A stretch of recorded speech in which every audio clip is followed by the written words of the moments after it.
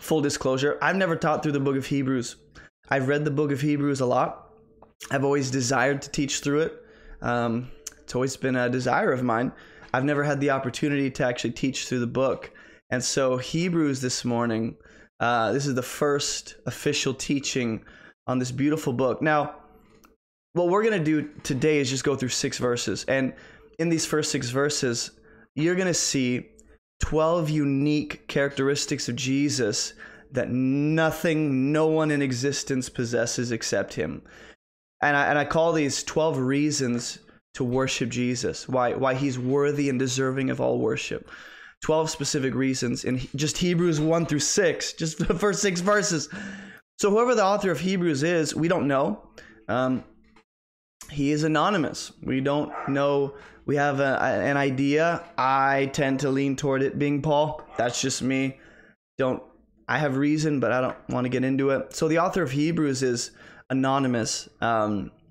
But the letter is written primarily to a Jewish audience and believers who are struggling to continue and endure and fight through, and they need encouragement to not go back to the old system that Christ came to fulfill. And so I'm just going to read Hebrews chapter 1, verse 1 through 6. So again, here's the direction we're going. We're going to look at 12 reasons why Jesus is deserving and worthy of all worship, not even our worship of angels.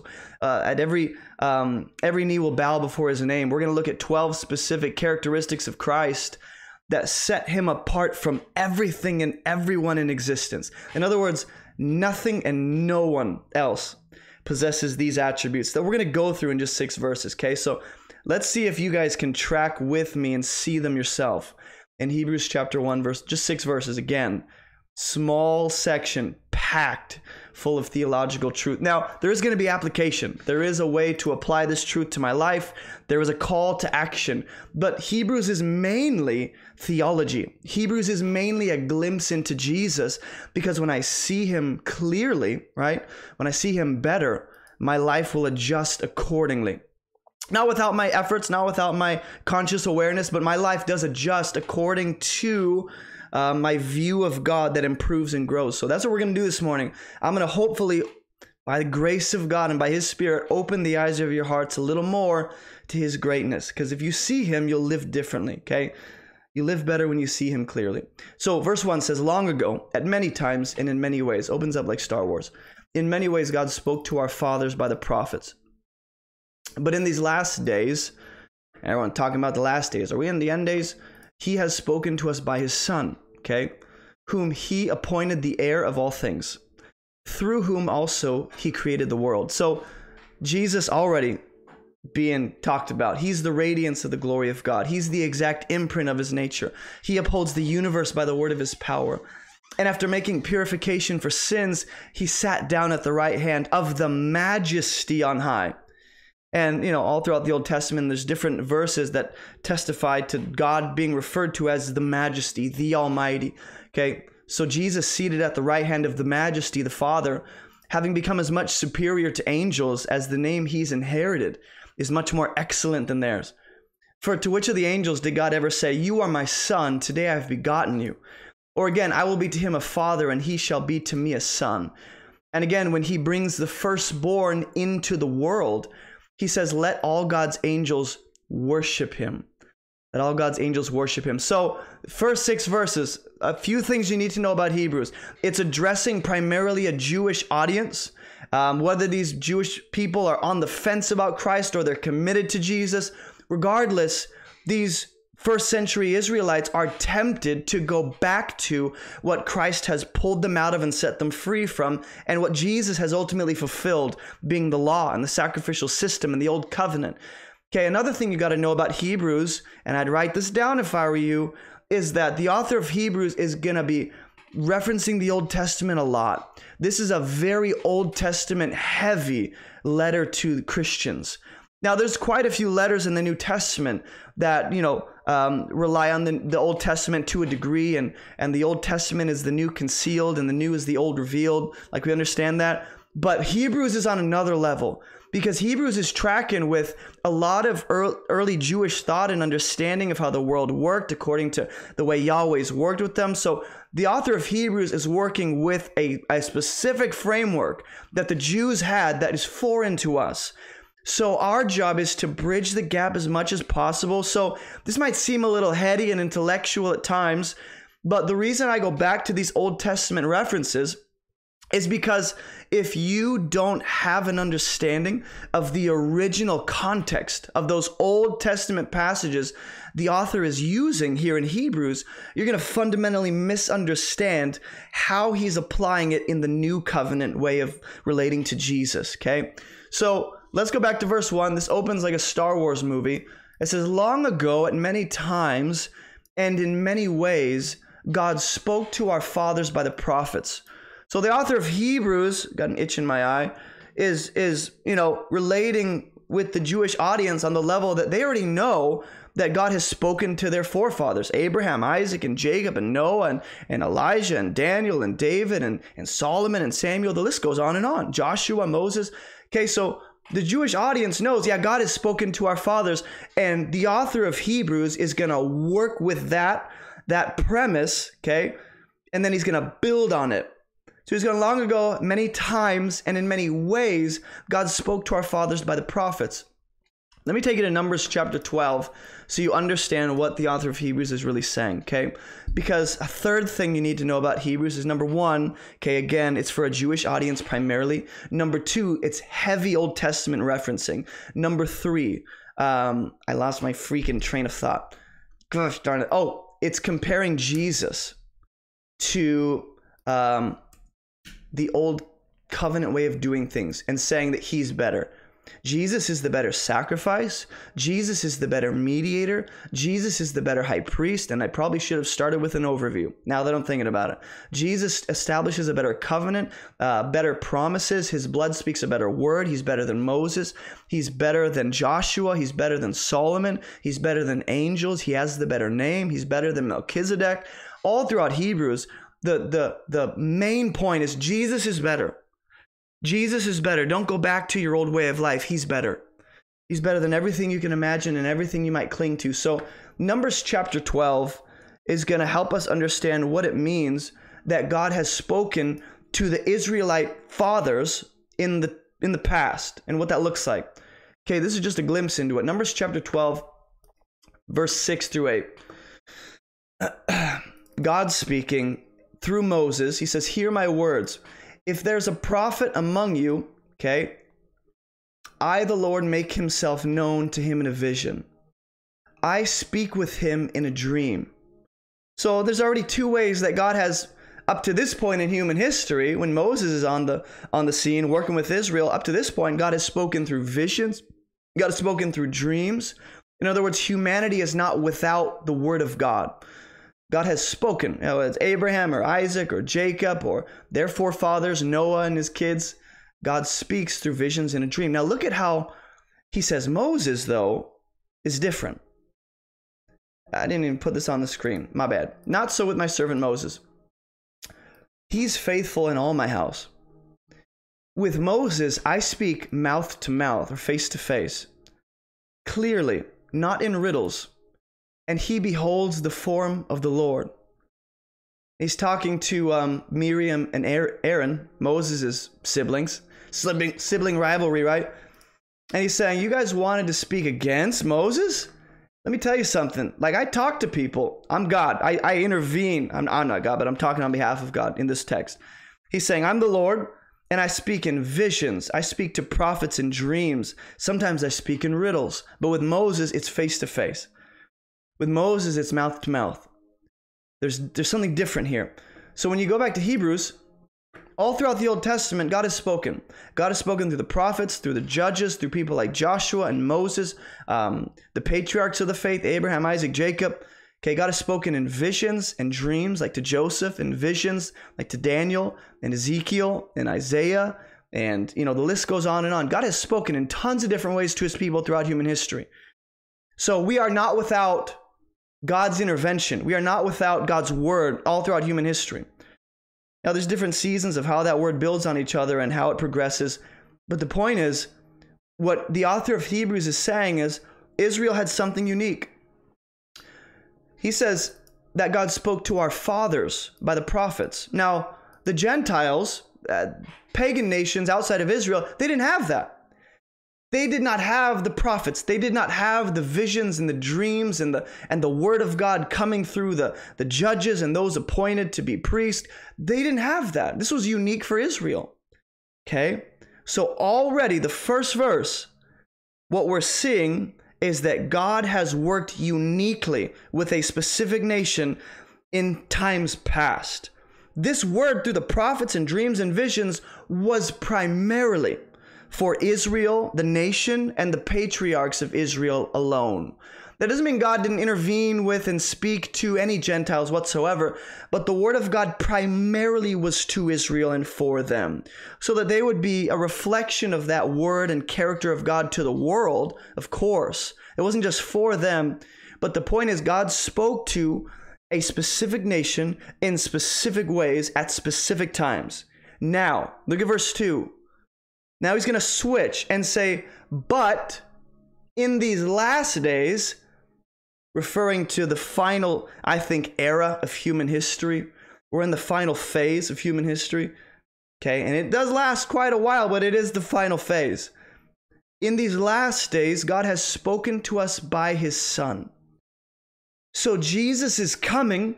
His death, his resurrection, his life marks the beginning of a new phase, of a new era of human history. And Jesus marks the beginning of that final phase in human history. And here's what the author of Hebrews is saying. God spoke to the prophets in Israel through many different ways, but in this final stage of human history, God has given to us a better word, a fuller revelation. So here's the first thing. Remember how I said we go through 12 characteristics of Jesus that make him worthy of all worship and praise? Number 1, Jesus is the perfect revelation and the better word of God. And I'll say that again. Jesus is the perfect revelation and the better word of God. This doesn't mean that, God didn't speak at all, or his words were somehow ineffective because they weren't Jesus in the flesh. But Jesus is a fuller, more complete. When he says, look at me, you'll see the Father, he really means it. When you see me, you see the Father. I and the Father are one. He really means that. Here's what Moses actually testifies of in Numbers 18. And again, I got to go back to the Old Testament a lot to kind of give you the first century Jewish worldview to understand how to receive Hebrews correctly, okay? Numbers 18:15. Was it 18:5? Please be 18:25. 35? 5? Hold on.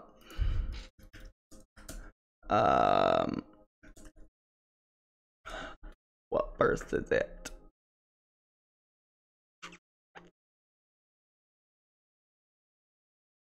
Hold on. I mistyped. Numbers 18. Why is it so hard to find all of a sudden? Oh, Deuteronomy 18. Sorry. Okay, go to Deuteronomy 18:15. Not Numbers. Silly. Okay, watch this. This is Moses, prophetically speaking. He tells the people of Israel, the Lord your God will raise up for you a prophet like me. He will have similarities to Moses. And Moses is speaking of a coming future time. God will raise up for you a prophet from among you, from your brothers. So whoever this coming prophet is, there's conditions. He has to be from among the Israelite people. And Moses says you need to listen to him. You really need to listen to him. Now, Moses is not talking about Daniel or Elijah or Isaiah or, Ezekiel or any other prophet like that. He's speaking to Jesus. Here's how I know this. In Luke chapter 9, verse 35, you have Jesus taking Peter, James, and John on a mountaintop for a little excursion. They get a little weekend getaway, okay? You get a personal vacation with Jesus. And Peter sees Elijah and Moses show up to Jesus on the mountain talking to him. And he goes, hey, let's build a few houses here, a few tents, tabernacles, you might say, not worship places, but let's stay up here, essentially. Peter goes, let's stay here because this is freaking awesome. And then a cloud, and then the text actually says, Peter said that because he didn't know what he was saying. And then here's what happens. As Peter's saying these things, a cloud comes, overshadows them. And you're supposed to think Mount Sinai, when God descends on the mount in a cloud, you're supposed to think of God being the cloud rider. I don't want to get too into that. But as he was saying these things, the cloud comes and overshadows them. And they were afraid. Peter, James, and John crapped their pants as they entered the cloud. Verse 35, watch this. And a voice came out of the cloud. This is God speaking, okay? And this is what he says. This is my son, my chosen one. Listen to him. Listen to him. So the Father validates obedience to the Son and the Son's authority. And the Father says, this is my divinely authoritative expression of me, my Son. Listen to him. Listen to him. And it's the exact thing that Moses prophesies of when he says, the Lord will actually raise up for you a prophet like me, and you really need to listen to him. Like, he's going to be unlike any other prophet you've ever known. He's going to have similarities to me, but he won't be perfectly like me. He'll be better. This is what Hebrews is speaking of, guys. Jesus is the final and better word. He's the complete revelation of the Father. He's the better word of God. He's what we've been waiting for. Now, the author of Hebrews will build on that. If I say Paul sometimes and I slip up, I'm exposing myself. I think it's Paul. So you can catch me if you want. But again, the author of Hebrews is anonymous on purpose, I believe. Verse 2, in these last days he's spoken to us by his Son, whom, watch this, whom he appointed the heir of all things. So the second thing you see about Jesus, number one, he's the perfect revelation and the better word of God, the final word of God to humanity. Okay? He has the final say. He's the ultimate authority. He's the perfect prophet, priest, judge, king. He's everything we've been waiting for. And he speaks on behalf of the Father to the degree that when he speaks, it's the Father speaking. This is why Jesus says, I don't say anything unless the Father tells me. I don't do anything unless I see the Father doing it. He's one with the Father. He's the perfect express image of God. So this is the second thing. Jesus is the rightful heir of all things. So the author of Hebrews is connecting a couple of ideas for us, okay? Number one, he's the final spoken word from the Father that signifies and signals the end phase of human history. Second, he's the rightful heir of everything that exists. Everything in our universe, the whole cosmos, he's the rightful king and heir of it all. And this is what Psalm chapter 2 says. Weirdly enough, the author of Hebrews is going to quote the Psalms quite a bit. Psalm chapter 2, verse 8. So you might want to just have your Bible open to Psalms when we go through Hebrews. Watch this. Psalm chapter 2, verse 8, it says, this is the Father speaking, ask of me, I will make the nations your heritage and the ends of the earth your possession. This is inheritance language. So this is the Father speaking to the Son prophetically. And David being the vessel through which the word of God comes, testifying to what's going to happen in the future. The Father speaks to the Son and says, I will make the nations your heritage. The ends of the earth will be your possession. In other words, everything that is mine, Son, will be yours. You will inherit the nations. The whole world belongs to you. This is why it's stupid when the devil tempts Jesus. Remember in the wilderness and he goes, hey, bow to me, I'll give you all the nations. Jesus goes, I don't need you to give me the nations. I don't need you to give me the nations, devil. It's my inheritance. And it's humanity's inheritance, and I'm going to win it back for them. I don't need your authority. I got my own authority. Crazy. Satan's stupid. So the second thing is Jesus is the rightful heir of all things. Now, this is going to get unpacked throughout Hebrews. I really want you to pay attention to this theme of inheritance and heirship and Jesus being the rightful heir or firstborn son. Pay very close attention to that language in Hebrews. Okay, the author of Hebrews is going to draw that out for us. But again, my mind is everywhere right now.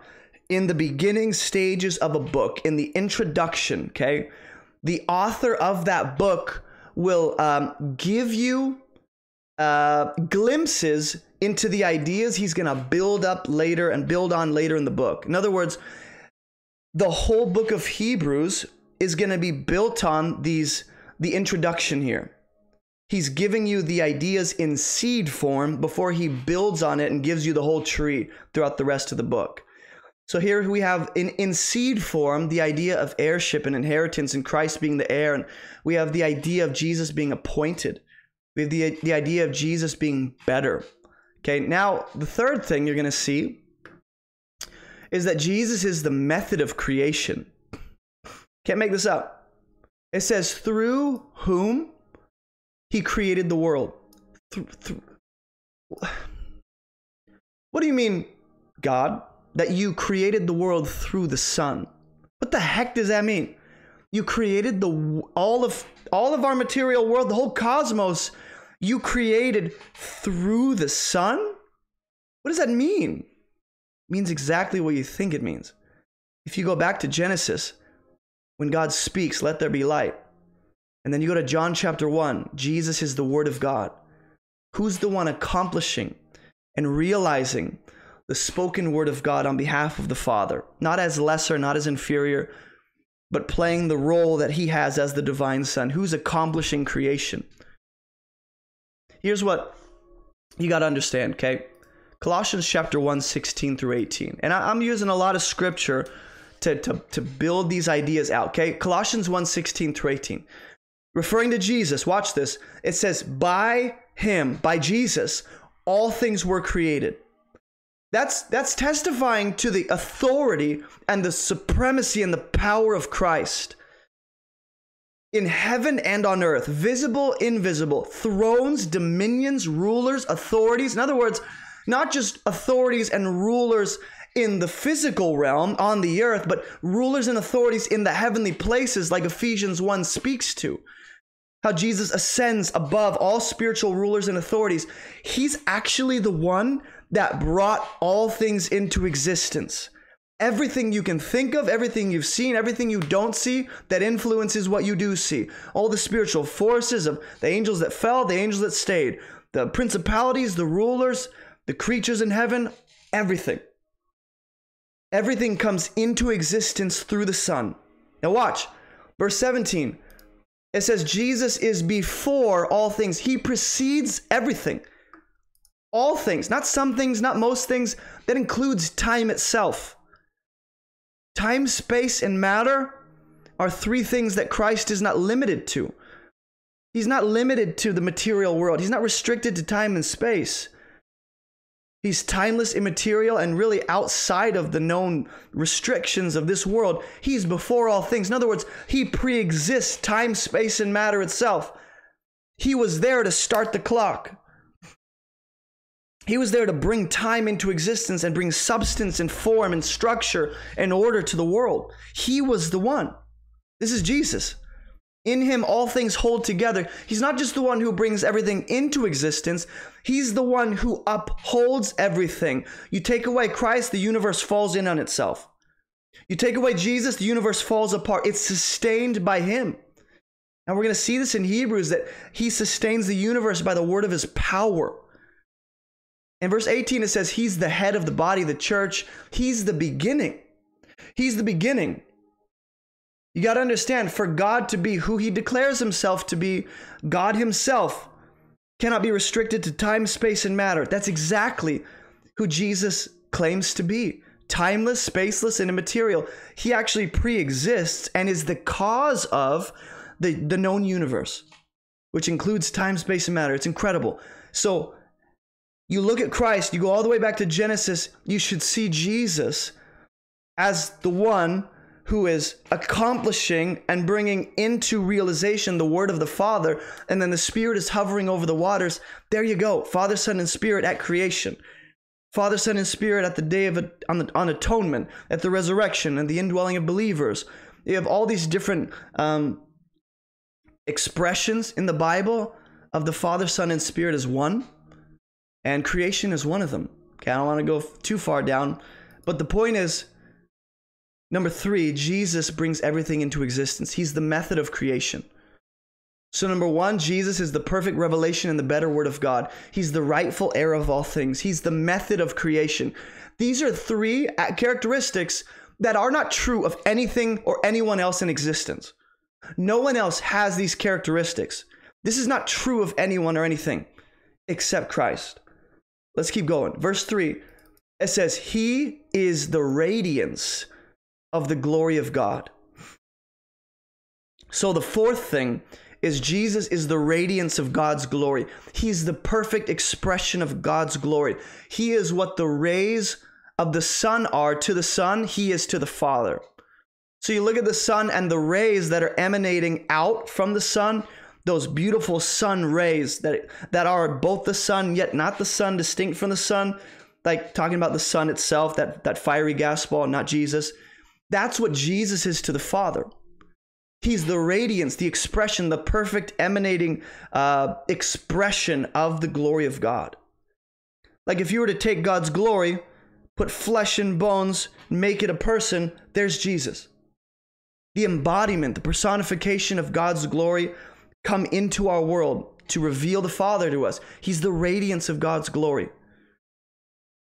That's the only helpful illustration I can think of. Like the rays are to the sun, Jesus is to the Father, expressing the majesty and the glory and the radiance and the perfection and the goodness and the holiness and the righteousness of God perfectly.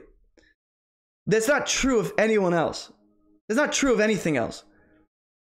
Number 5, let's keep going. He's the exact imprint of his nature. It's a little different than the perfect expression of God's glory. He's the exact imprint of his nature. Now, Colossians tells us that he is the image of God. That's different than humanity who is made in the image of God. Jesus is not made in God's image, like he is the exact express image of the Father. We are made in the likeness of God, in his image. Jesus is not. He is the exact, like parallel in every dimension. He perfectly expresses the nature of God. In other words, this is not just talking about Jesus in form and in substance, but in nature and essence.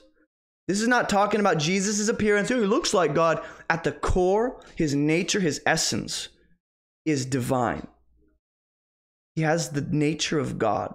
He's divine. He's deity. He's the divine Son. That's where we get the language to give us the Trinity. Okay?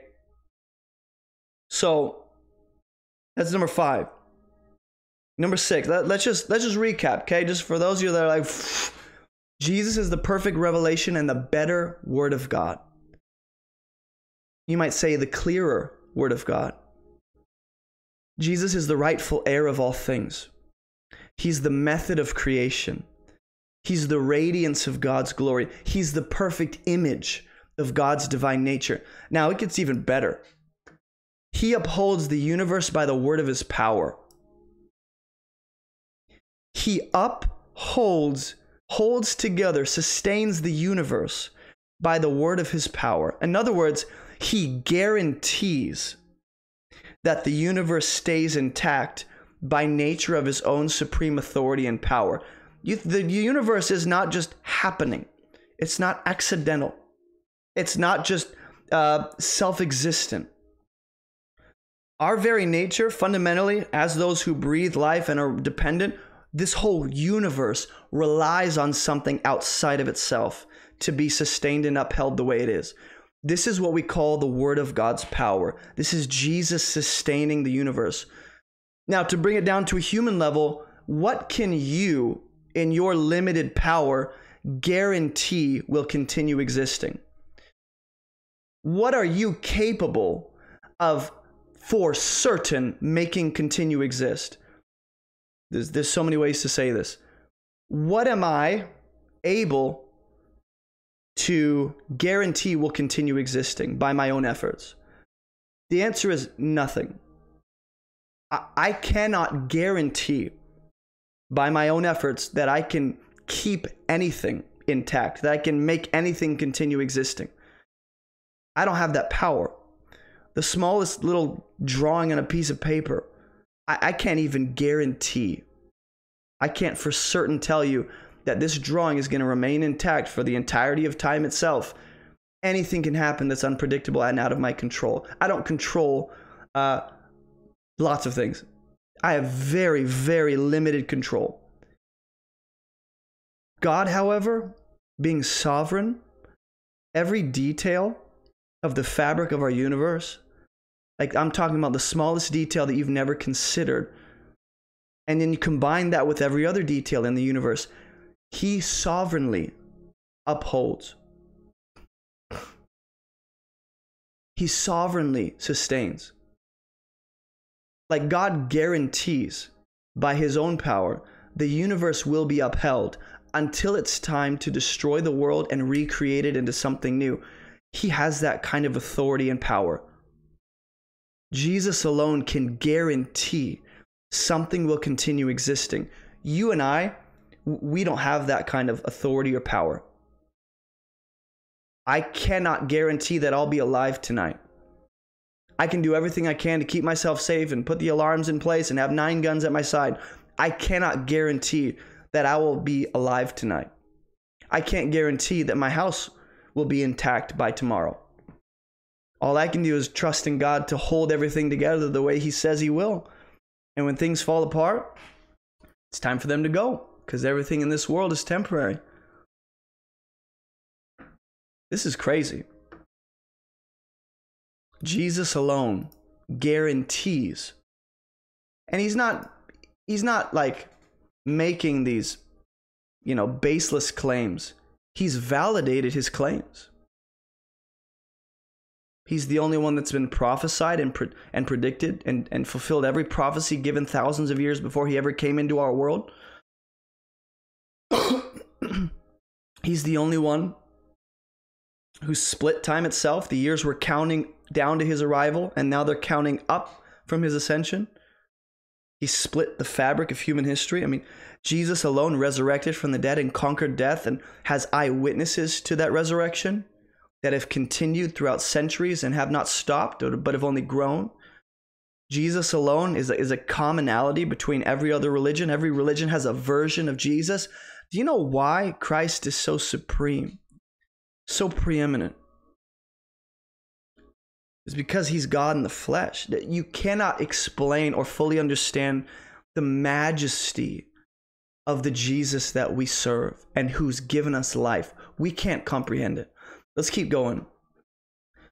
Number 7. Okay, not only does he sustain the universe, he's the only sufficient purification for sin. So in light of, watch what the author of Hebrews is doing. He builds Jesus up to be this magnificent being that you and I fall down in awe and worship of. And my imagination cannot touch the actual glory of Christ. I can't touch anywhere near how majestic and glorious he really is. Now, with that magnificent image of Christ, the author of Hebrews says, after making purifications for sin, with all the power and sovereignty and supreme authority in the universe, as the king of all, as the sovereign king of the cosmos, Jesus chooses to come into our little tiny world to make purification for sin. That's what he does with all that power. He lays it down and he sacrifices himself. And he gives himself over so that we could have life.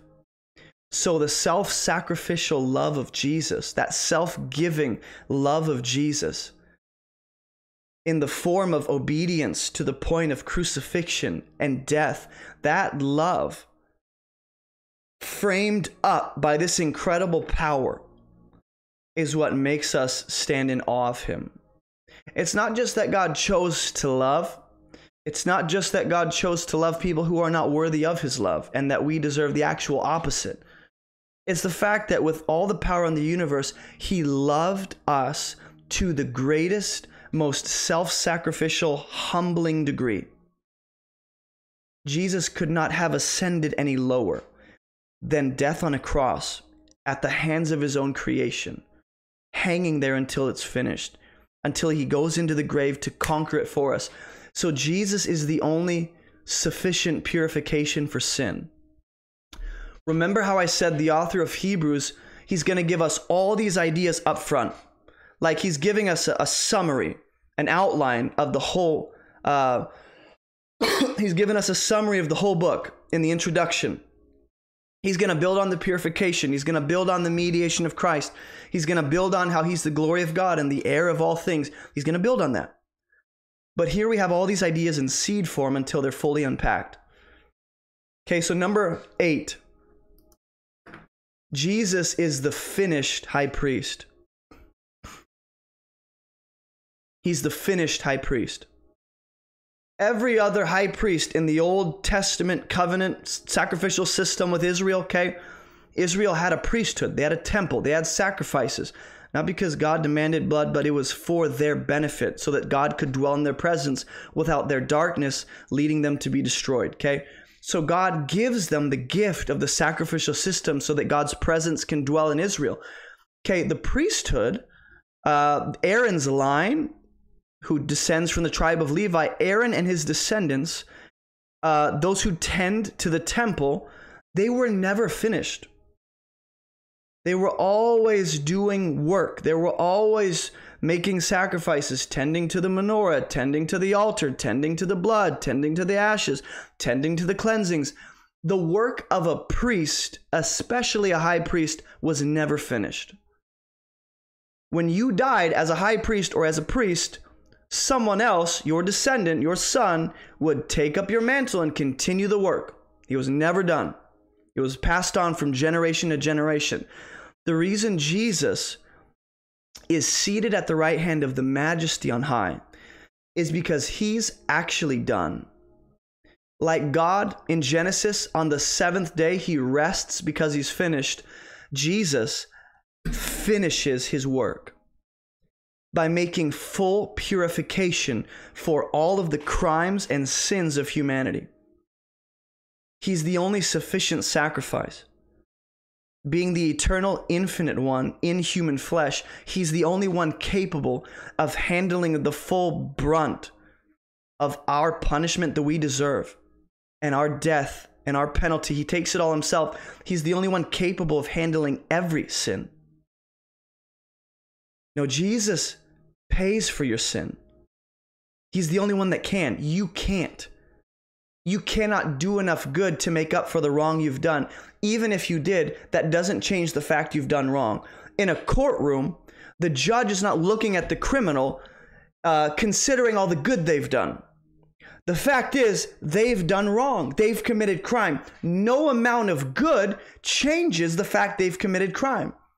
So you can try and pile on all this good works and obedience and moral efforts. You can pile that onto your sin. It doesn't change the fact you've sinned. It doesn't change it. Jesus alone can. That's why he's finished.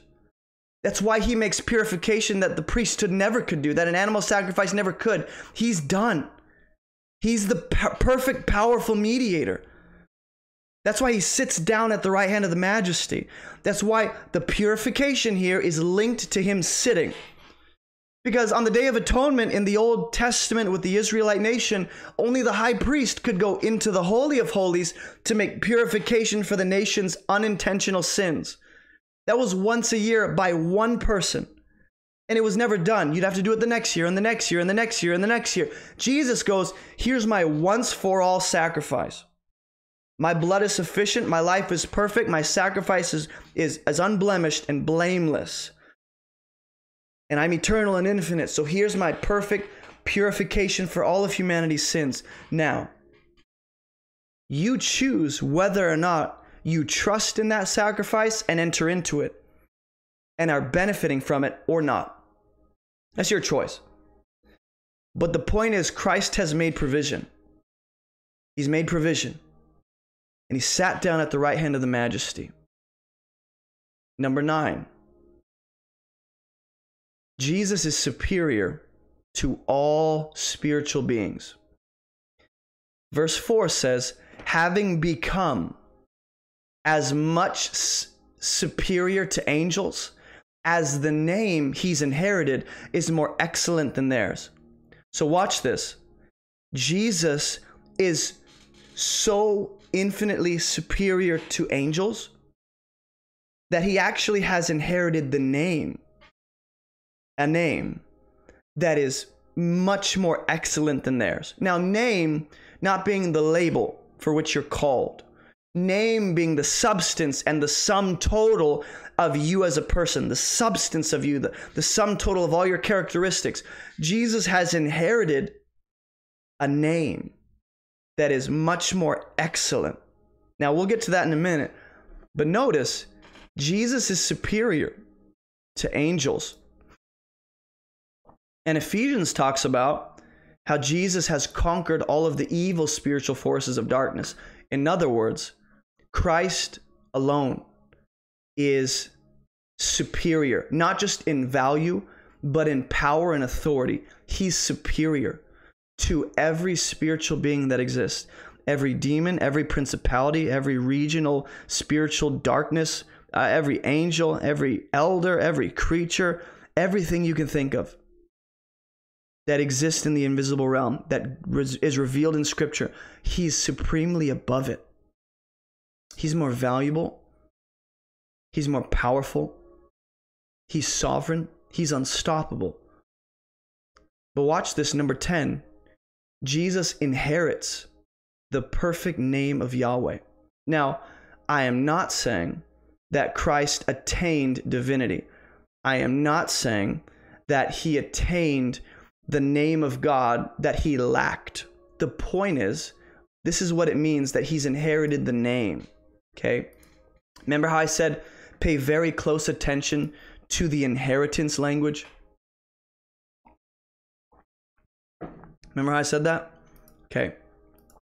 If you go to Philippians 2, 9 through 11, classic. Everyone's got it tattooed on the right thigh. It says, God has highly exalted Jesus. Now watch this. And bestowed on him the name that is above every name. Oh, so Jesus lacked authority and supremacy and power before he resurrected? No. The point is, as the perfect resurrected human being, as the one who represents the rest of humanity, he achieves what we lacked, not what he lacked. In other words, the rewards of Christ's victory, the accomplishments of Jesus, are not for Jesus. They're for us. He didn't lack authority and power and a name. He's God in the flesh. He lacks nothing. He's self-existent. He doesn't rely on anything outside of himself. There's no deficiency in God. So this isn't Jesus lacking. But this is God bestowing a name that humanity lacked, authority and power over the earth that was transferred to the devil and his demons at the fall. Jesus restores that to humanity, and God the Father bestows on Jesus the name that is above every name. Now watch. Jesus is unique in this sense. Though we get to inherit the name and bear the name, there's a certain element to the name that is unique to Christ, and it's this. Verse 10, at the name of Jesus, every knee will bow. No one's bowing to my name. No one's bowing to your name. Everyone's bowing to Jesus' name, whether in fear and terror or in reverence and love. So every knee will bow in heaven and on earth and under the earth.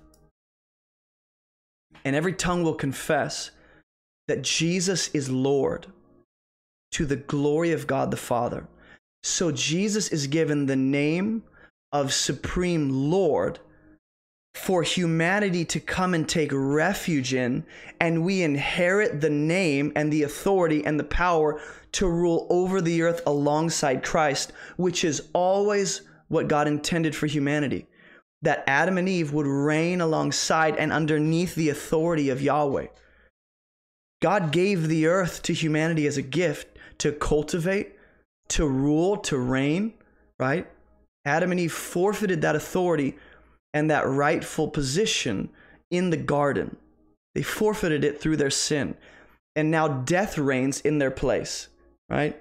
And now sin sits on the throne until Jesus kicks sin and death off the throne. And when Jesus is exalted into the heavens, there's a unique thing that takes place there. When he enters into the heavens to make way for our salvation and atonement, and he pays for our sins with his blood, there's a specific dimension of the name that's given to Christ as the first resurrected human that you and I get to walk in. So no knee is going to bow to me, but I am co-reigning with Jesus, whom every knee is going to bow to. Like, in other words, Jesus shares his reign and his authority, not as God, but as the perfect resurrected human. He shares his victory, his authority, his power with his people. That's why we're called reigning. That's why we're seen reigning in the new earth. That's why Paul says you're going to judge angels. So I don't want to make this about us, but there are benefits that we get from taking refuge in Jesus. Is we're running to and hiding in the name that is supremely above every name, that every knee bows to. This is crazy. Now, that unique, what I want to say here is the exaltation of Jesus is connected to the inheritance of the name. Okay? So verse 4, it says, Jesus has inherited a name that is more excellent than theirs. Not a name that he fundamentally lacked in and of himself as God, but the name that humanity required in order to reign with Christ and have their sins forgiven. That name, as the perfect resurrected first of the dead, Jesus gets that name. And there's a lot of name theology we can get into that, frankly, I don't think we have time for. But I do want to take you to Acts 4:12, because the question is, let's just land the question. What does it mean that Jesus inherits a name that's better than angels? Well, at the name of Jesus, every knee will bow to the glory of God the Father. Acts 4:12, there is no salvation in anyone else. There's no other name. Right here, there's no other name under heaven given among men by which we must be saved. Do you see the human element to the name? There's a lot going on that, frankly, my mind can't fully understand right now in order to convey to you. But the idea of the name, at least for this context, is it is the name that extends forgiveness and salvation. It's the name that every knee will bow to. And it's the name that you and I get to bear and inherit through our faith.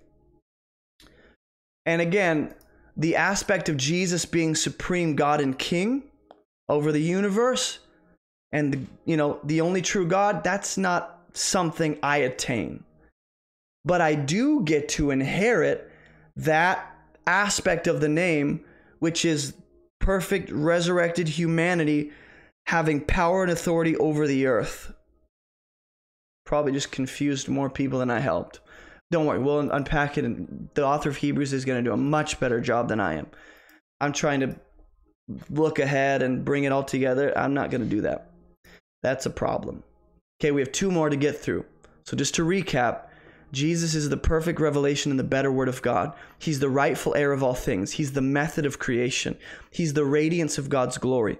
He's the perfect image of God's divine nature.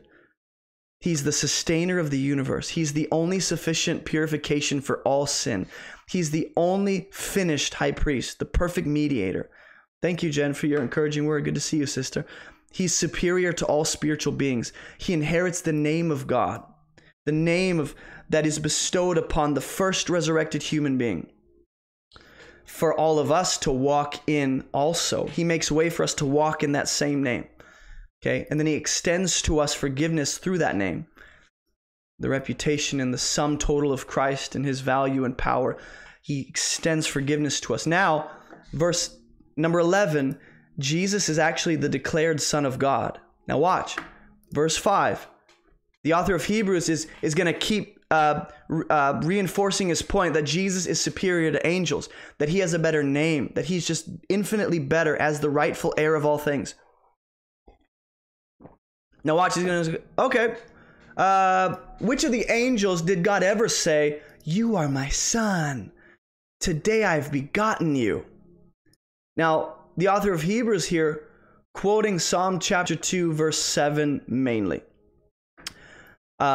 He's quoting Psalm chapter 2, verse 7, which we're going to read in a minute. And we'll see that same verse actually used in Hebrews 5, verse 5 as well. So the author of Hebrews is going to quote this same verse from Psalm 2. He's going to quote it twice, right here in chapter 1 and then again in chapter 5. And when he does that, he's emphasizing a different point. He's using the same Old Testament passage to emphasize something uniquely different about Jesus and his work. Okay, so we're going to get to that in a minute. But let me help you understand this word begotten, okay? This is what people get tripped up on, especially Muslims. Not to call out Muslims, but they think Jesus is created, okay?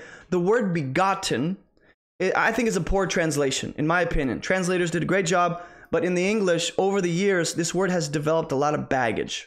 Okay, a lot of baggage. Okay, so this word begotten in the Greek, it can mean, at least in the English, not the Greek, the English word begotten, it can mean brought into existence. Because the word begot or beget, it can mean to give birth to, right? So in the English language, the word begotten can mean like created, brought into existence, have been given birth to, right? You didn't previously exist and now you do. Well, bam, hello. So that's the idea here. That's the way the English word can use, or that's the way the English language can use the word begotten. But the Greek word for begotten here, okay, it does not mean those things. I'm going to say that again. In the English, the word begotten can mean brought into existence, created, didn't previously exist, now you do. In the English, that word begotten can mean that. In the Greek, the word for begotten here does not mean any of those things. It doesn't. This word actually relates to Jesus being the appointed heir of all things. So if you go back to verse 2, it says his son, Jesus, God appointed, the Father appointed Jesus to be the heir of all things. Okay? The appointed heir. You don't get to become the heir of all things as the perfect resurrected human apart from God's divine authority. Now, this is where we get into the conversation of Jesus being God in the flesh and all of that, which we're going to prove in a minute he is, if we haven't already. This word in the Greek for begotten, it actually refers to Jesus, again, being appointed the heir of all things. It's language of appointment, okay? And again, here in Hebrews 1, the author is quoting Psalm 2, verse 7. So what we should do is go to Psalm 2, verse 7. And this is the psalmist, okay?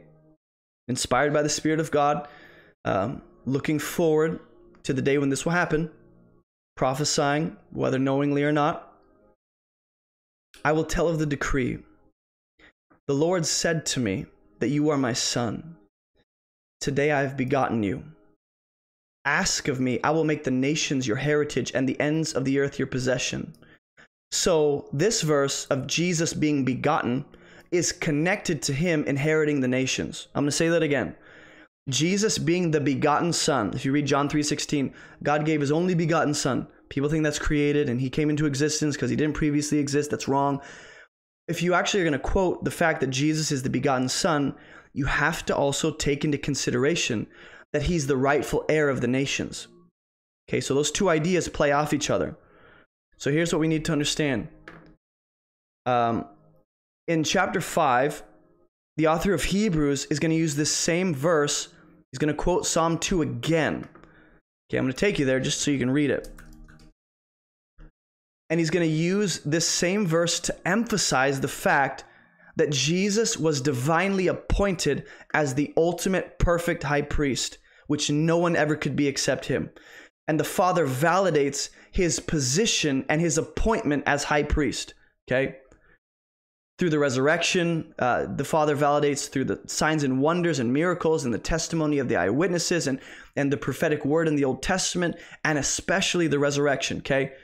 The Father testifies of this. He validates the Son being the appointed high priest that no one ever could be, okay? Watch.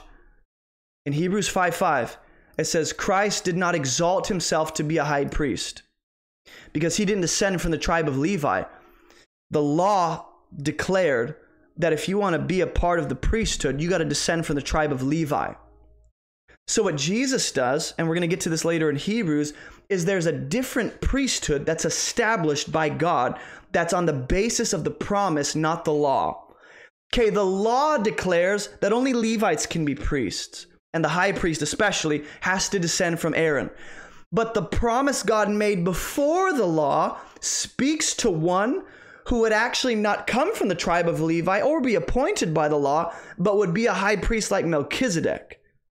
Okay, so Jesus, he doesn't assume the position of high priest on his own. The Father exalts Jesus and appoints him to be high priest, even though the law says you have to be a Levite. Because Christ establishes a better priesthood as the perfect mediator in the likeness of Melchizedek. Not a perfect parallel, but it's illustrated by Melchizedek in Genesis. Okay, so I'm just unpacking this word begotten for those of you that are like, oh, Jesus is created. He's not God. I believed a lie. No, he's God in the flesh. We just misunderstand and misinterpret this word begotten. So when the author of Hebrews quotes Psalm 2, he's using it to say, look, in Psalm chapter 2, I got to crack my back. I'm dying here. In Psalm chapter 2, the Father appoints the Son to be the heir of the nations. And then he uses that verse in Psalm 2 to reinforce the idea that Jesus was appointed to be the high priest by the Father. Okay, it's divine appointment language. It has nothing to do with being created and coming into the world. In fact, let me take you to Acts 13 real quick. I did my due diligence. I studied, okay? Acts 13, it says, who's preaching here? I didn't think about that. I want to say it's Peter. Could be Paul. It's Paul. Classic Paul. Look what Paul says in verse 32. He's preaching. He says, we bring you the good news that what God promised to the fathers, he's fulfilled. Whoa. There's an Old Testament promise that Paul is using, okay, that the Jews were familiar with. And he's going, remember the promise that God gave to our fathers? They're going, which one? He's going, well, the promise given to the children. He's fulfilled it by raising Jesus. And they're going, what promise are you talking about, Paul? He's going, Psalm chapter 2, verse 7. Same verse that the author of Hebrews references, Hebrews references in chapter 5 and chapter 1, okay? Psalm chapter 2, verse 7. Paul also references that verse to say something a bit different. This is what he says. He's going, look, God has accomplished the promise. He's fulfilled the promise given to the fathers and the Israelite children. And they're going, how? By raising Jesus. So Paul sees the resurrection of Jesus as the fulfillment of Psalm 2, 7, and 8. You might have missed it, but let's go back to Psalm 2, 7, and 8. Let's look at the promise.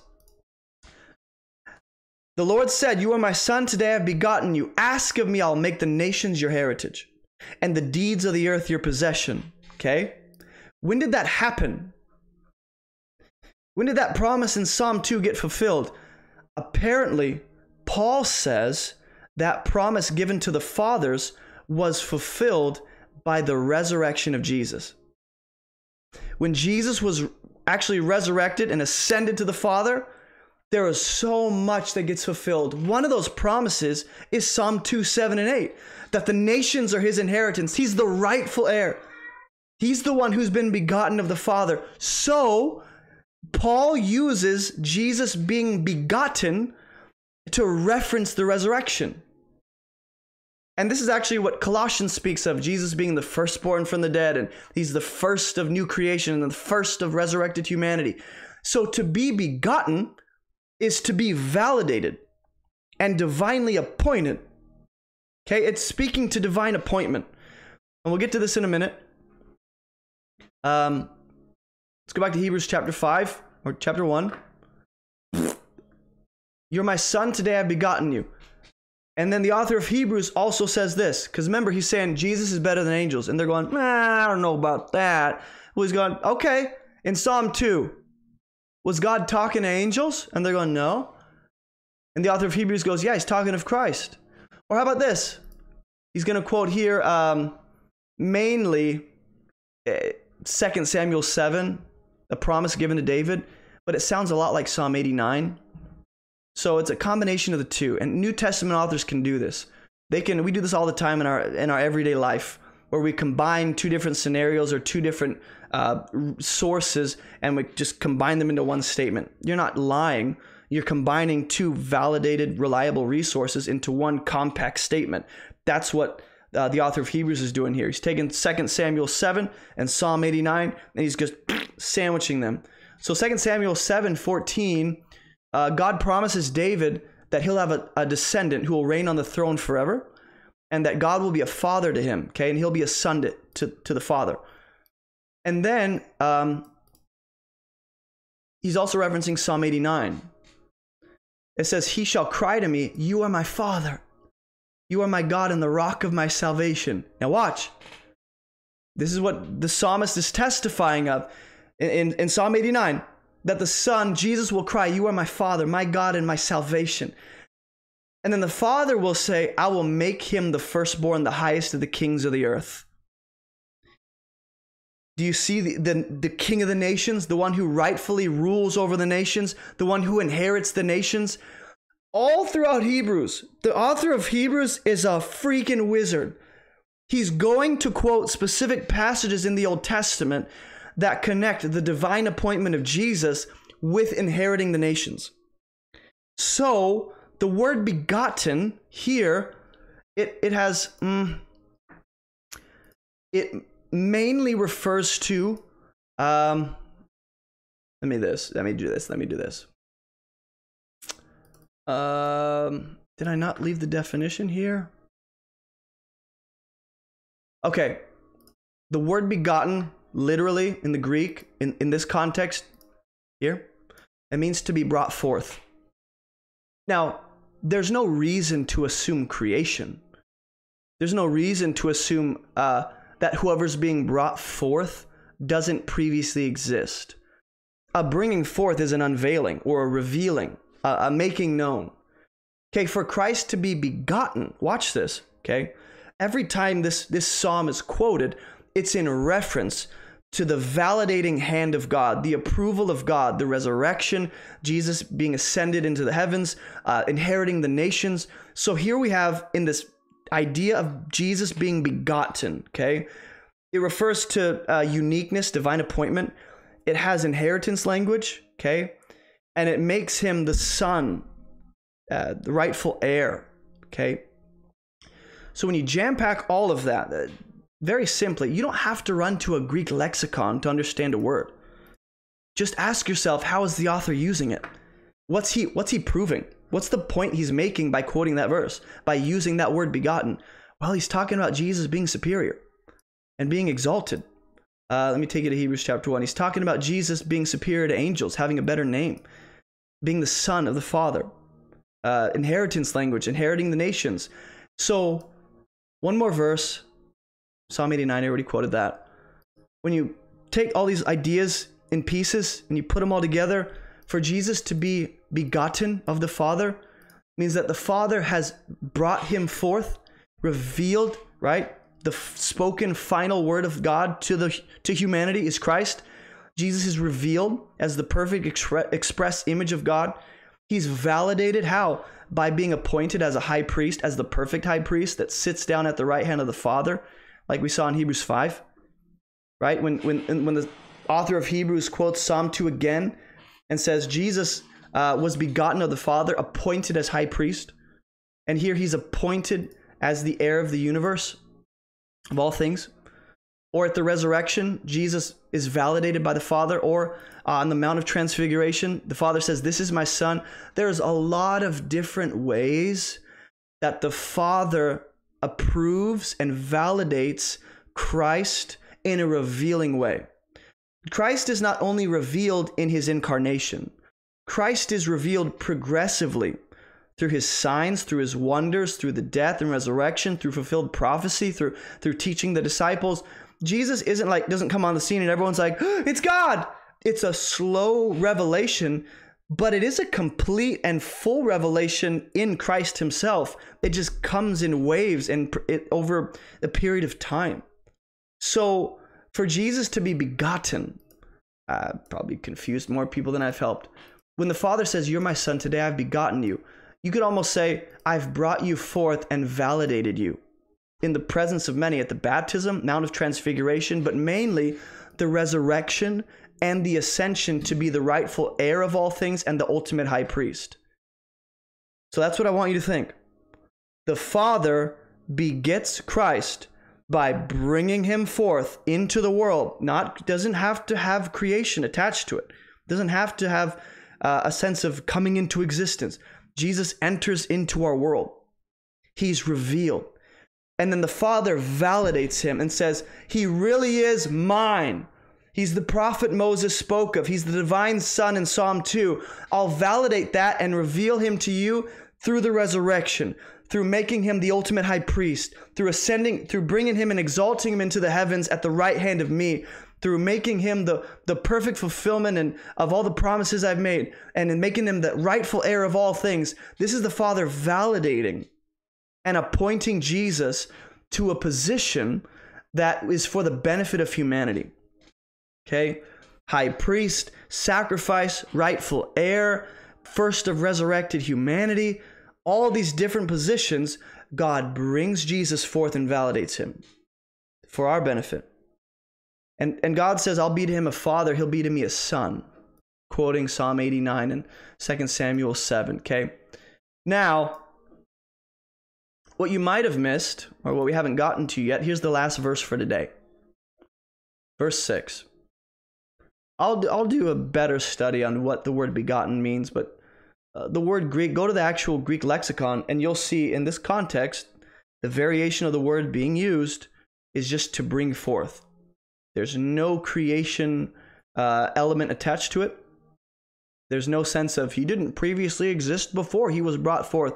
It's like if I have something backstage and I bring it out, it's not that it didn't exist before, it's that you didn't know about it. I'm revealing it to you, I'm showing it to you, okay?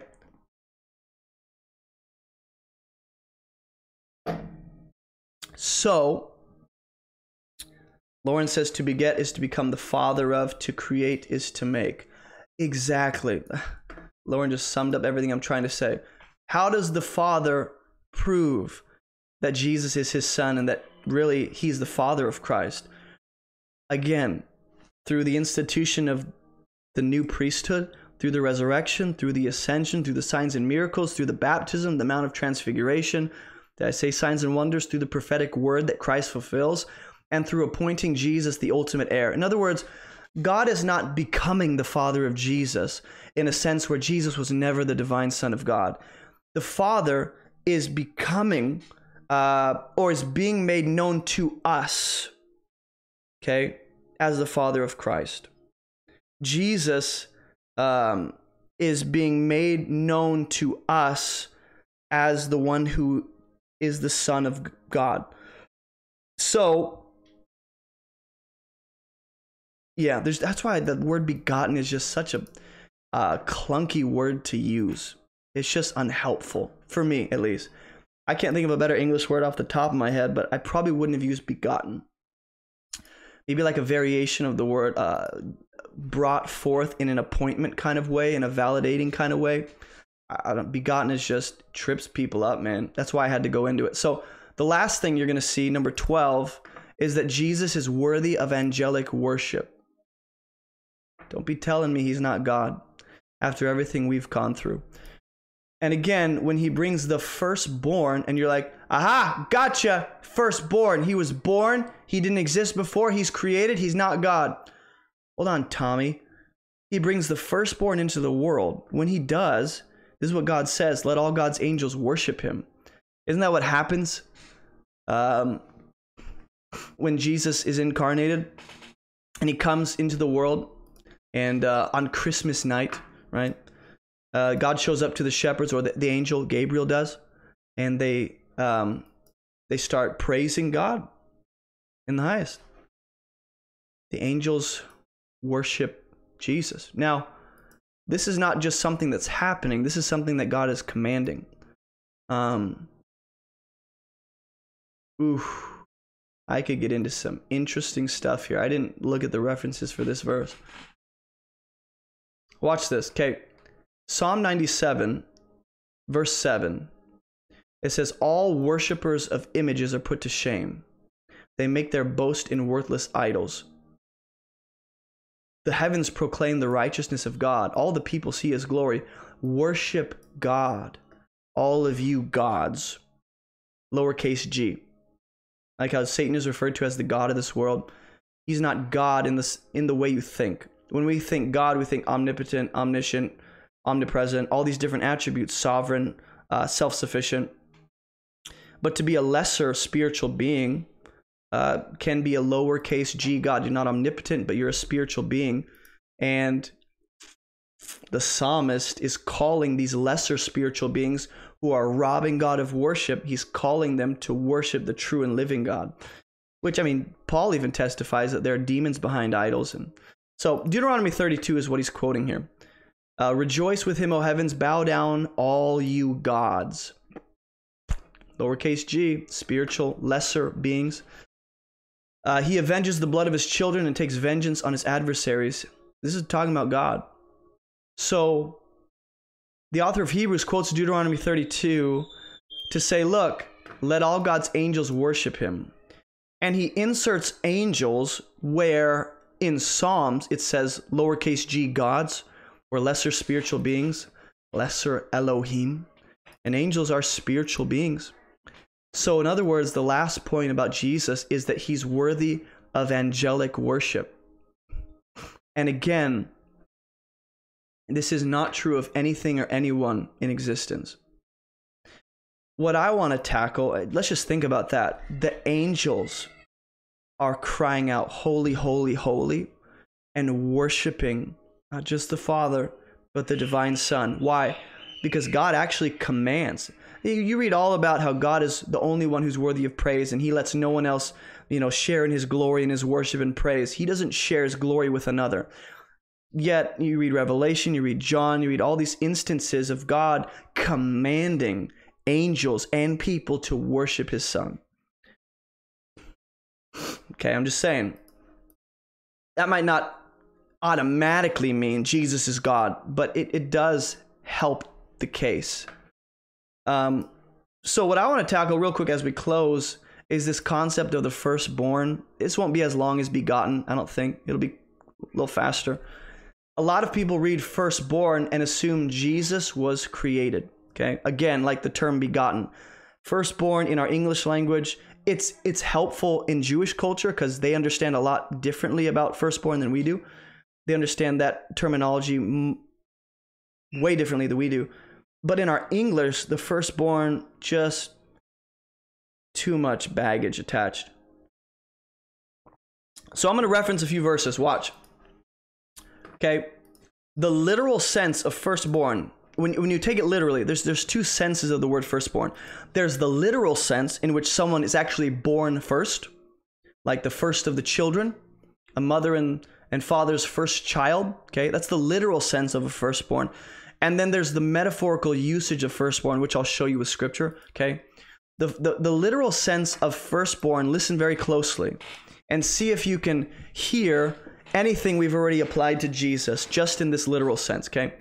The literal sense of firstborn refers to offspring. The firstborn son in a patriarchal society, I'm just reading my notes, was given unique special status, okay, by the father. The firstborn would become the head of the family. Jesus being the head of the body. Right? The firstborn would receive his father's blessing. What does that sound like? Ephesians chapter 1. The firstborn of the family would receive a double portion of the inheritance.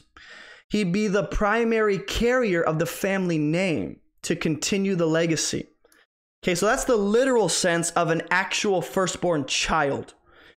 The metaphorical usage, and you can look at Genesis 27 and Deuteronomy 21:17 for references to that. The metaphorical usage of firstborn actually refers to uniqueness and special favor and treatment. So it is like the literal sense. Just as the actual firstborn child has special status and treatment, so that whoever is called firstborn metaphorically also has a special favor and treatment. And we see this in Exodus chapter 4, 22 through 23. When God, watch this, God calls Israel his firstborn. So in Exodus chapter 4, God appoints Israel and chooses Israel to be his firstborn son. Now, Israel is a nation, a group of people. A group of people. How is a group of people, a nation, a singular firstborn son? Well, it's not literally. It's metaphorically. So God is going to call Israel his firstborn son, not in the sense that they were conceived or literally offspring of God, born, but in the sense that they were uniquely appointed and chosen by God to be a special nation, okay? So Exodus chapter 4, verse 22 and 23, it says, "Then you'll say to Pharaoh," God's talking to Moses, "Thus says the Lord, Israel is my firstborn son." And he's not talking about Jacob the patriarch. He's talking about the descendants of Jacob being Israel. And Jacob's name was changed to Israel. That's why his descendants are referred to as Israel. In the Old Testament, often nations are referred to by their patriarchal head. So you got Esau is often how you refer to Edom. Or Jacob is how you refer to Israel. Or other places like in Deuteronomy when God's using Israel to remove the nations of the land. "But Israel is my firstborn son, and I say to you, let my son go that he may serve me. If you refuse to let him go, I'll kill your firstborn son." So interesting. God says Israel, the nation, is his firstborn son, singular. Can't be literal. Has to be metaphorical. Has to be to illustrate a point. And he says, let my son go that he may serve me, okay? So, when God calls Israel his firstborn, this shows us that Israel had a favored status among the nations, not because of anything Israel did or brought to the table, but because of God's grace. And Israel was uniquely in covenant relationship with God. No other nation was. No other nation had a covenant with God in the temple and the system and priesthood and law. It also meant that Israel had a priestly function to perform and to function as God's saving light to the Gentiles. Let me say that again. This is not just about Israel having status, but a unique purpose in relation to the rest of the nations. Okay? In other words, they're appointed to go and be the benefit to other nations. So the Greek word for firstborn, if you go back to Hebrews chapter 1, the word firstborn, let me just make sure I'm not talking out my butt here because these notes are from a couple years ago. I didn't really fix this part before I say anything. Aha, I'm right. Okay. The word firstborn for the Greek word here literally means eldest, preeminent, chief, first. An eldest doesn't have to carry this idea of I am the first of the children born of my mother and father, okay? Firstborn, again, just means preeminence, referring to status, chief, holding the first place of. Okay, so let me take you to Genesis 49:3. Now, this is Jacob talking to his actual firstborn, who was literally conceived of him. It says, Reuben, you're my firstborn, my might, and the first fruits of my strength. Now watch, preeminent in dignity, preeminent in power. On what basis? On the basis of him being the first child. He is preeminent, first, chief, holding the first place in dignity and in power. That's what Jacob says about Reuben, okay? So when we talk about Jesus being the firstborn, all we're saying is that he's the first and the greatest. In what sense? In supremacy, in uniqueness, in greatness, in power, in authority.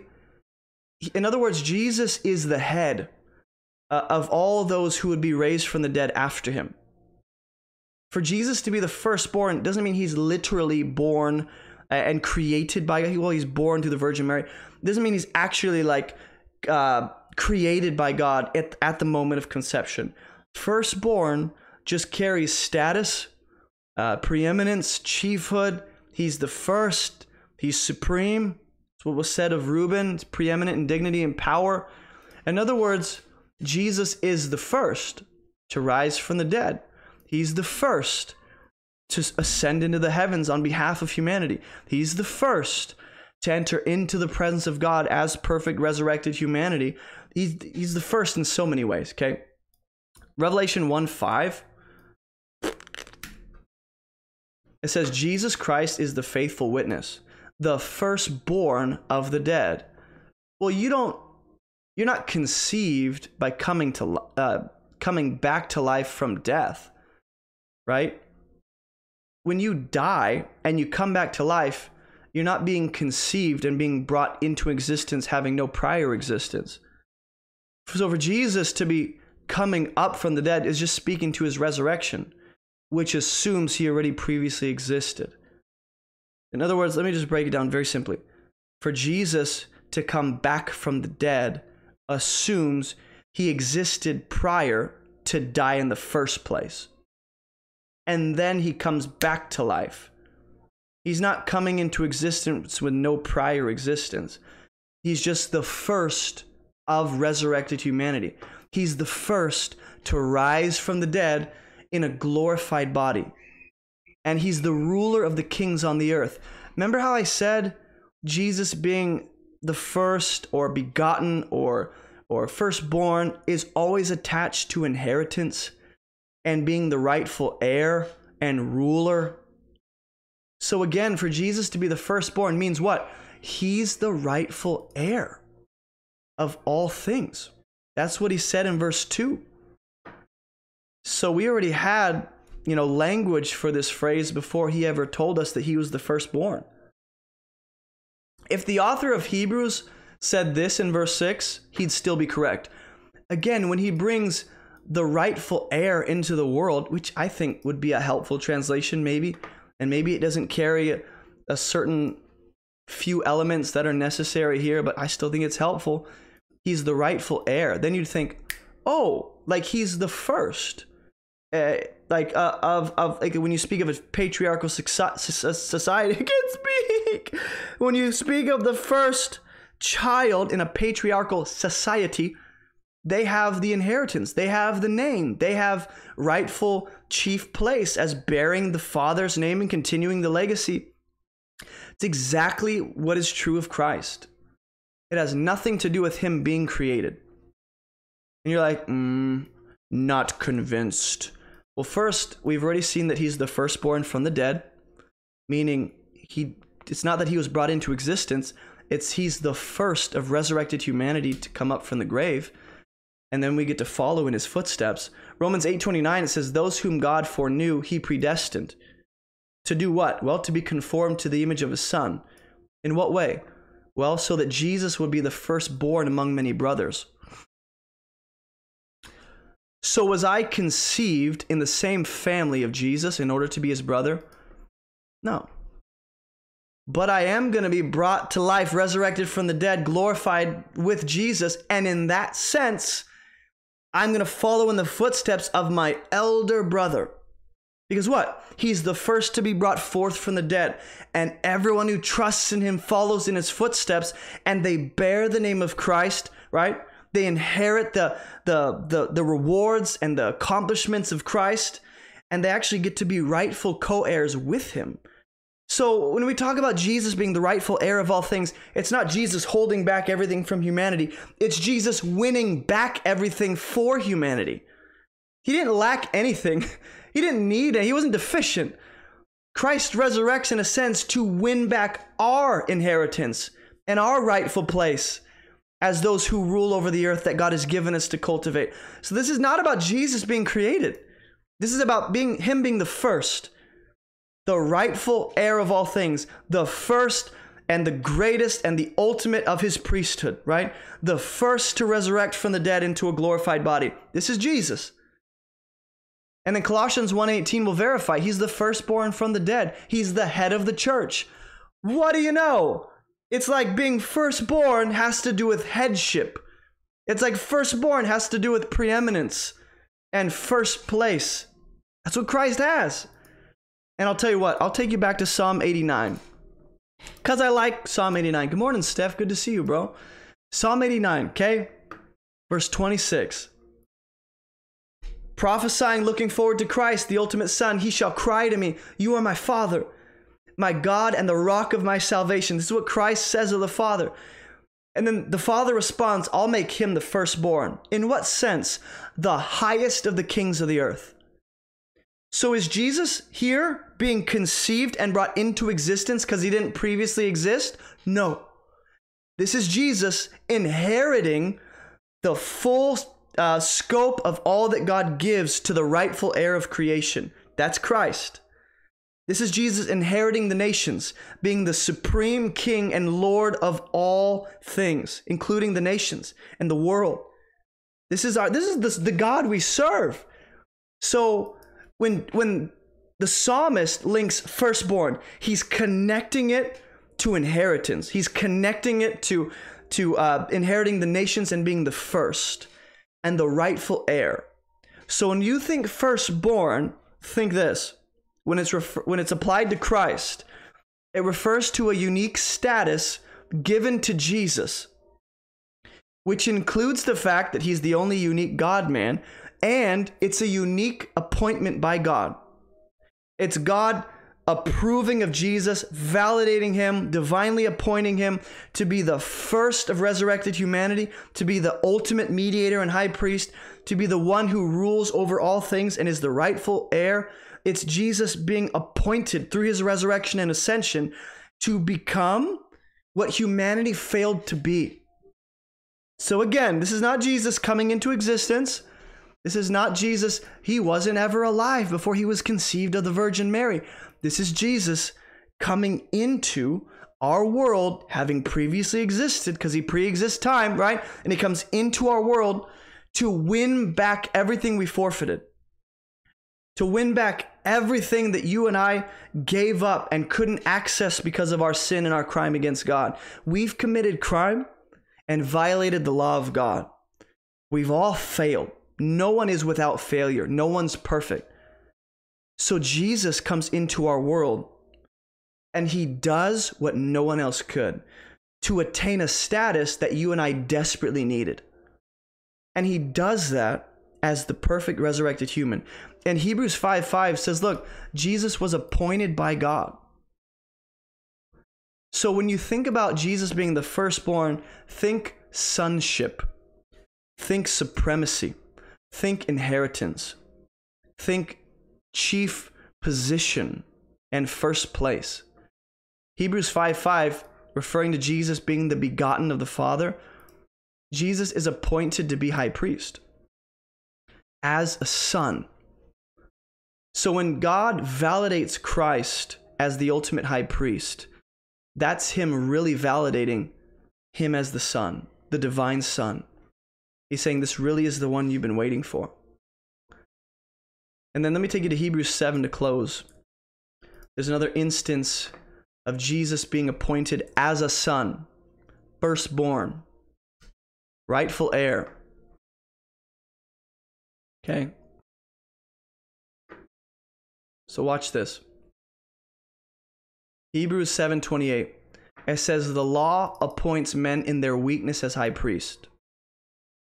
The law of God says you got to be a Levitical, a descendant of Levi in order to be a part of this priesthood. And if you really want in the inner circle, you got to be a descendant of Aaron. But the word of the oath, or God's promise, which came later than the law, appoints a son who has been made perfect forever. Through the perfect status of Jesus, when he attains that perfect, resurrected, glorified human status for us, he's being appointed as the true rightful heir and divine son that we get to receive forgiveness and salvation and inheritance from. So Jesus is not being appointed as God. He's not attaining status of divinity, okay? God is coming into our world to attain the status of rightful heir and son that humanity gets to benefit from. Jesus is the rightful heir. He's God. He deserves everything. He owns everything. He sustains everything.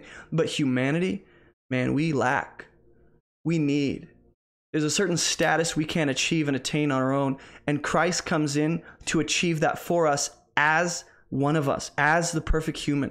That's why he takes on flesh. That's why he has to be made perfect like one of us and take on temptation and sickness and everything the human condition has to offer. He has to bring himself under subjection to those things to experience the full brunt of human depravity and brokenness and the hopeless state of our world. He subjects himself to that so he can bring us up to a status that he's attained for us through his death and resurrection. So, to recap,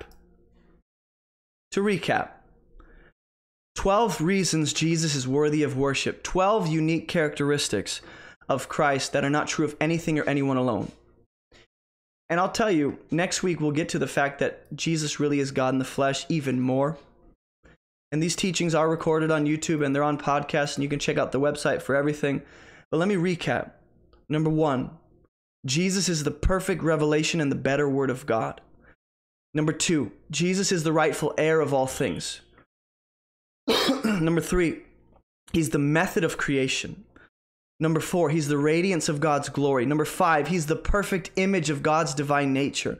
Number 6, he's the sustainer of the universe. Number 7, he's the only sufficient purification for all sin. Number 8, he's the finished high priest, the perfect mediator. Number 9, Jesus is superior to all spiritual beings. Number 10, Jesus inherits the perfect name of God as the perfect resurrected human. Number 11, Jesus is declared to be the Son of God. And number 12, Jesus is worthy of angelic worship as the only begotten true firstborn heir. Don't tell me Jesus isn't superior to anything this world has to offer or anything your mind can conceive of. He is. He's so much better. This world can't touch the greatness of our Savior. Your imagination, your comprehension cannot touch the full scope of how supreme and majestic and great our Jesus really is. And so if anything, Hebrews is going to exalt Christ and give you a fuller view of him so that you would go and live an appropriate life because you live out your view of God. And so if your view of God grows and becomes perfected and clearer, your life will adjust and you'll live a better life. You will live a better life as you know Christ better. And you come to know Jesus through the gospel, through the message of Christ. He's made it available. And for those of you that don't know, we're going to jump on a Zoom call in about 9 minutes. Our Zoom prayer calls for everyone, except trolls and disrespectful wieners. Okay, this Zoom call is for anyone. You want a fellowship, you want encouragement, you want to share your thoughts, you want to process with other believers, you want to ask for prayer. This is the fellowship for you. So join our Discord community, jump on the Zoom call, check out our website where you can get free online Bible study skills courses.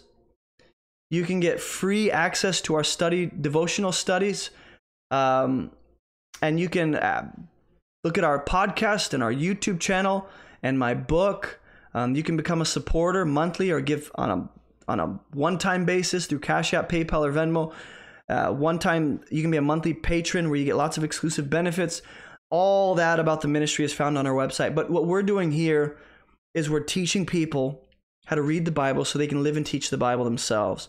And if you've benefited from this and the Lord is really impressioning your heart to invest and sow seed so that we can keep creating all this free content, whether it's the free online courses, whether it's the free devotional studies, whether it's the free Bible studies and teachings and podcasts and videos, whatever it is, the material, you are making a way for anyone on the planet to have access to this free content.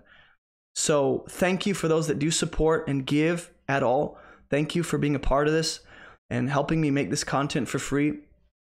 Listen, if you want to know Christ or you are a new believer and you're looking for a place to start, I would really encourage you to reach out to any of these moderators.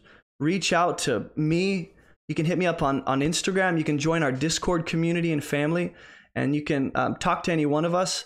There's also a link on my website called First Timers. Like, just click it. It says start here. It'll show you everything you need to know as a new believer, or everything you need to know if you want to come to Christ. And so check that out. We're going to jump on a Zoom call. The Zoom link, if you're wondering where the Zoom link is, if you're on YouTube, it's in the description below. Click the Zoom link. Yeah, the password is Jesus in about 6 minutes. So set a timer, set an alarm, do whatever you got to. In 6 minutes, we're going to jump on our Zoom prayer call as a community. And if you're on TikTok, the link is in my bio, okay? So just go to my profile, click the link. The Zoom link is there. The password is Jesus. And any one of you can join and be a part of the family and the community and conversation and get prayer and all that, okay? And this message will be uploaded probably tomorrow night, probably. And by the way, we do Zoom calls every weekday. For those of you that don't know, every weekday we jump on a Zoom call as a family. And every Monday, Wednesday, and Friday, we have these live stream studies. So Monday and Wednesday, we're going through Hebrews.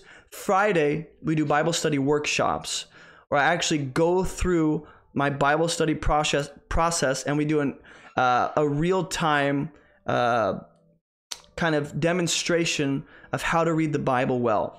And so if you want to learn how to develop the necessary Bible skills, Bible study skills, go to my website, abovereproachministry.com, and there's free online Bible study skills courses you can start taking today. Most of them are revolving around keywords and learning how to trace keywords and learning how to draw out truth and link it all together. So if you want to start learning how to read the Bible, I encourage you to check that out.